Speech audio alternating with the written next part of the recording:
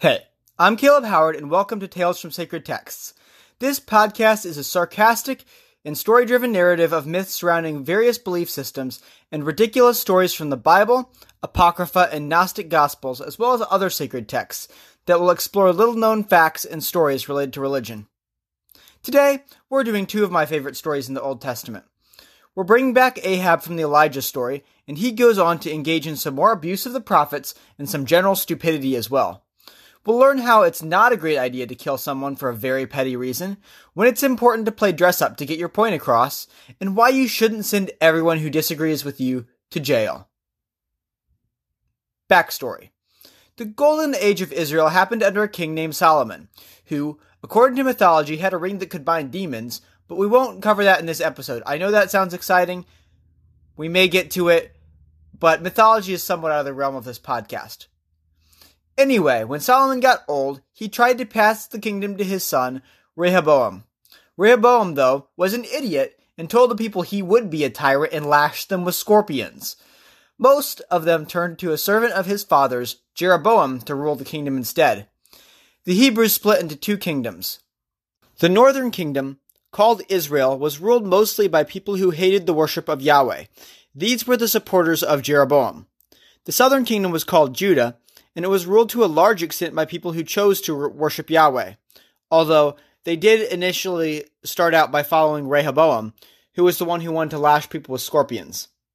The inhabitants of the kingdom of Judah, or the Jews, have survived to the present day as a distinct people group and are now the nation of Israel.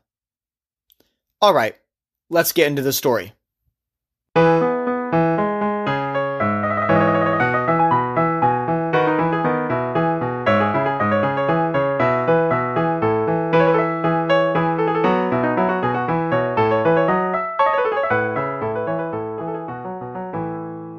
Naboth groaned. Was Ahab really going to try this again? The last few days, Ahab, the king of Israel, had come down to Naboth's house, asking if his vineyard was for sale. No, it wasn't. He gestured out toward the field. Was there a for sale sign? That's what he thought. The king could not buy the vineyard. The king cleared his throat. He was the king. He was going to get that vineyard, but hey, Naboth had caught him in a good mood. He was willing to pay a little bit extra than market value. Naboth shrugged. It wasn't for sale. Sorry, but the king could go somewhere else. The king frowned. He wanted the vineyard because it was close to his house. This particular vineyard. If I were Naboth, I would have just given up and taken the very generous offer Ahab provided. The guy was an actual loose cannon. But there's some Old Testament law and tradition that it explains why Naboth continued to refuse. I don't want to take the time to explain detailed Torah instructions on this podcast, so suffice it to say that Naboth had his reasons. When Ahab realized he was getting nowhere, his mood turned ugly. He stomped out of Naboth's house and went home to sulk. He lay on the floor, pouting, until his wife found him 2 hours later. Kill Naboth? That sounds pretty awful, Ahab exclaimed. So? Jezebel shrugged. You're king, and he's not. This is totally acceptable in the ancient world.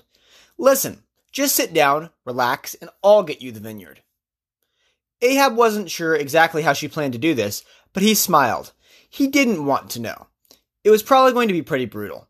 He knew that if anyone could get him that vineyard, she could. He wasn't going to think about it. He called his servants to start preparing him a feast.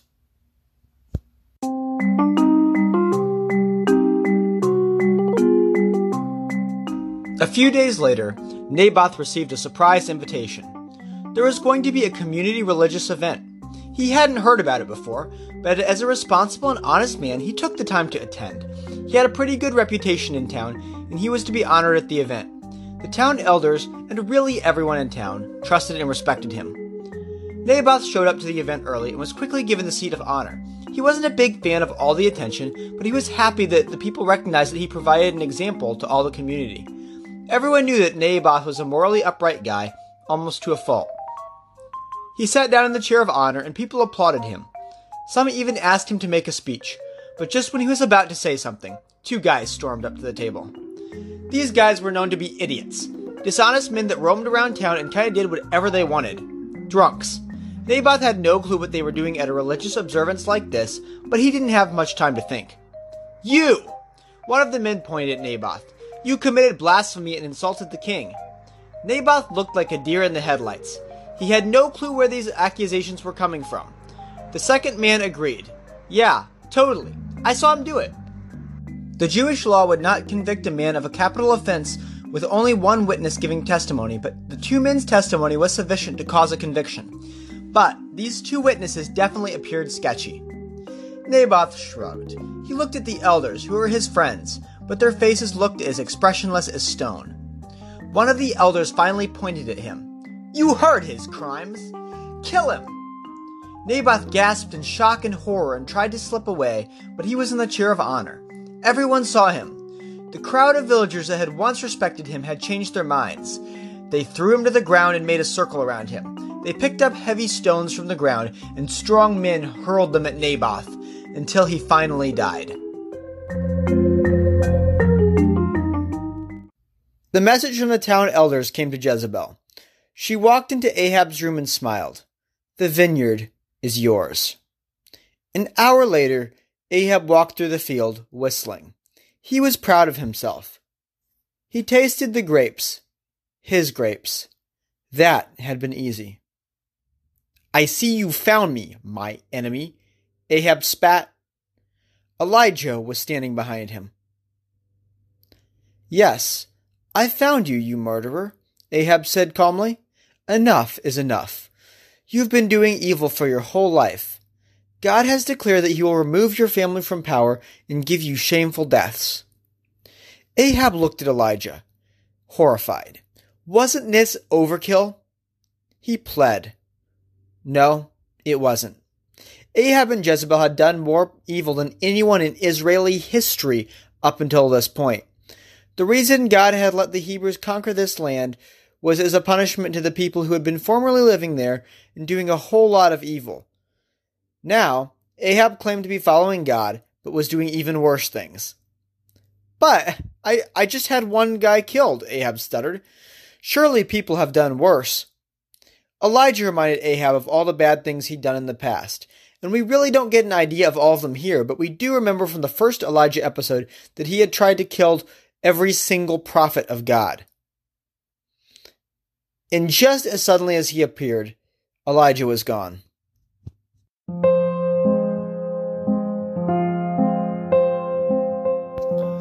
The next day, Ahab appeared in public wearing clothes of ritual mourning. He stopped eating and mourned because of the evil he had done. Jezebel was furious. "Do you want them to connect us with the death of Naboth?"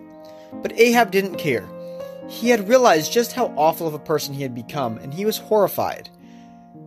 The next night, a dream came to Elijah.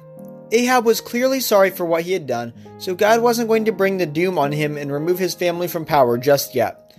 But Ahab neglected to change. He was sorry for the things he'd done, yeah, and he definitely shaped up for a while. But after a few years, he was back to the old Ahab. And that will be right after this.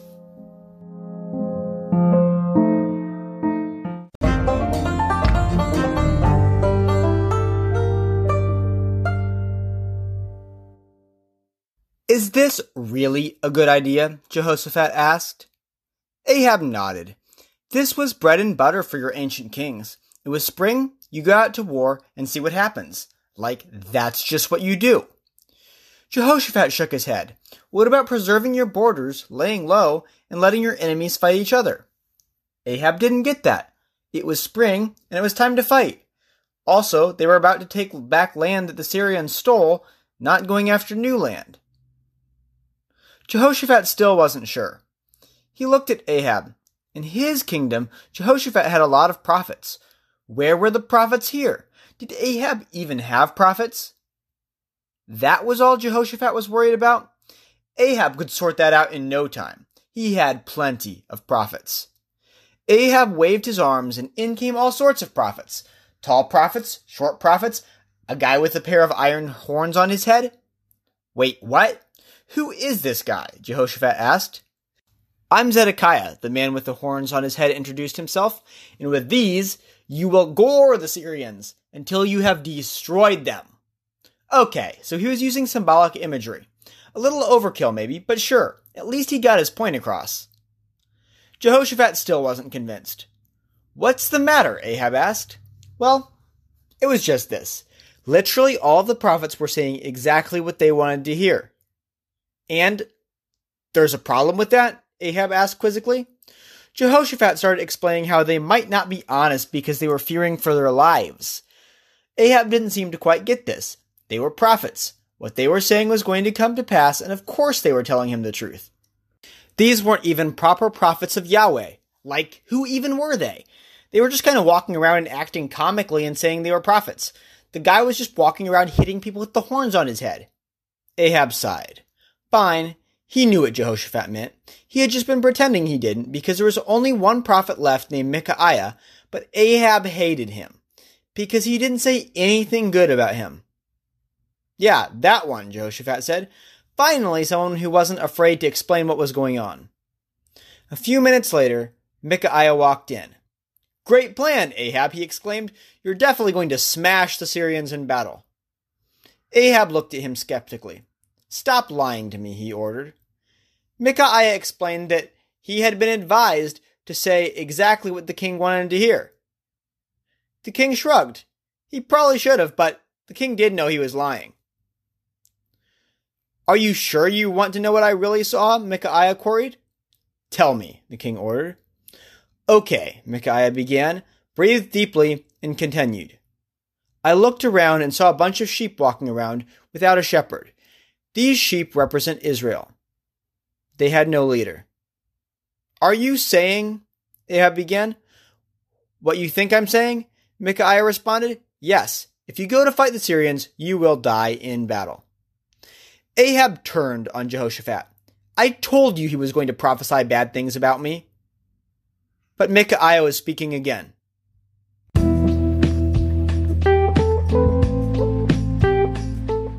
I was in heaven, and God was sitting on his throne, and many angels, spirits, and other beings were sitting around him.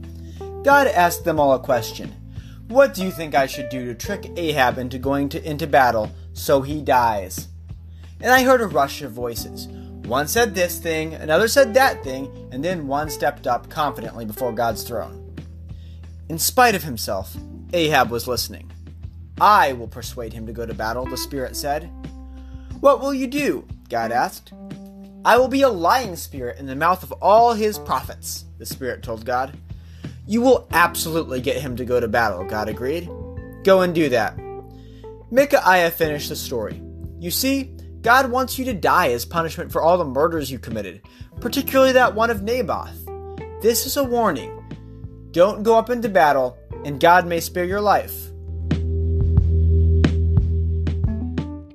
The guy with horns crossed the room in a single bound and slapped Micaiah across the face.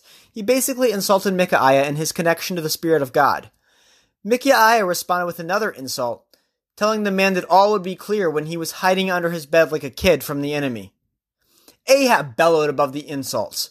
Take Micaiah to prison and feed him on the very worst food until I return. As they took Micaiah away, his final words were, If you ever return, I am a false prophet. Avoid the war, my fellow people. Watch out if you want to survive. But Ahab still couldn't shake the feeling that something bad was going to happen. It was Micaiah, he convinced himself. Could he just wear ordinary clothes and have Jehoshaphat wear his kingly robes? Absolutely not, Jehoshaphat said. I don't want to paint a target on my back, especially if the prophecy says the king is going to be killed. Just kidding. Jehoshaphat completely agreed to this, despite the fact that the Syrians would all be trying to go for the king, and the prophecy had said that the king of Israel would die. A quick word about biblical prophecies. Most of them are conditional, so very much unlike the Greek prophecies.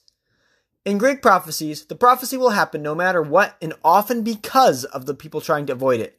Time and time again, people try to outsmart the prophecy and end up being the reason it is fulfilled. In Hebrew prophecies, there is nearly always a way to avoid both good and bad possible outcomes. Often it's by changing your ways. For example, if a prophet makes a prophecy against an evil man in the Hebrew Bible, the disaster prophesied can be avoided by repentance from the evil ways and a turn toward the good. So, Jehoshaphat was taking a huge risk here, but I guess he figured he had God's protection because he was a good king. And fortunately, that's exactly what he had, because the Syrians had been under orders to kill the king of Israel and get out of there. Seeing Jehoshaphat, they surrounded him and were about to kill him when Jehoshaphat prayed to God. The Syrians immediately realized that Jehoshaphat was not the king of Israel and probably assumed he was a decoy. They turned around and started looking for the king somewhere else. Jehoshaphat breathed a sigh of relief. Unable to figure out who was the king, the Syrians began to fight in full force against the invading armies. One man pulled his bow back and fired into the crowd, hoping to hit an enemy soldier, but unknowingly his arrow struck Ahab. As soon as Ahab was hit with the arrow, he knew what was going to happen. But instead of realizing his mistake, he reacted with anger. This was so unfair. How was he to know that the prophet had been telling the truth?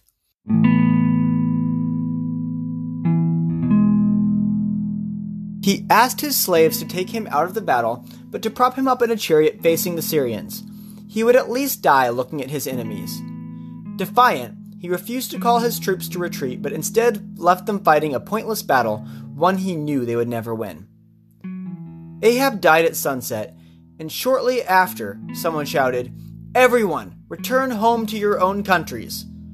The soldiers quickly dispersed, leaving the battlefield empty.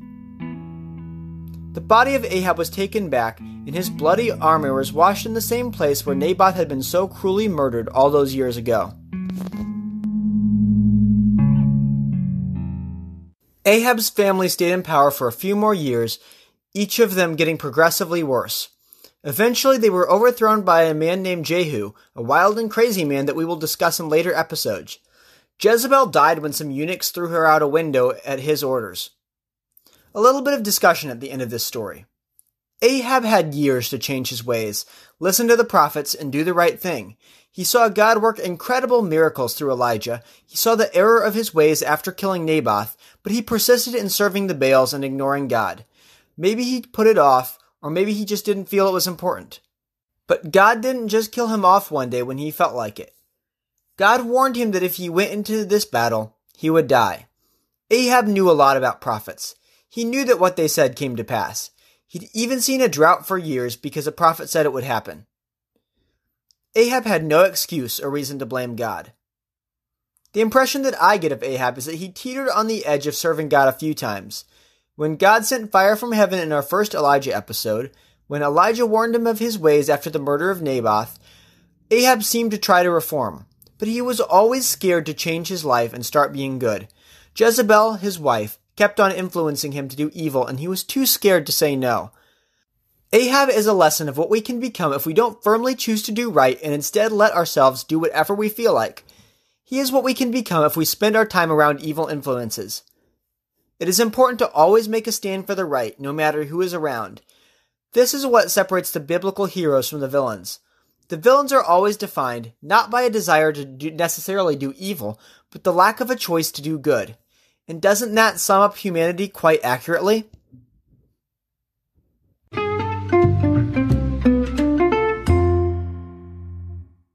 That's all for today.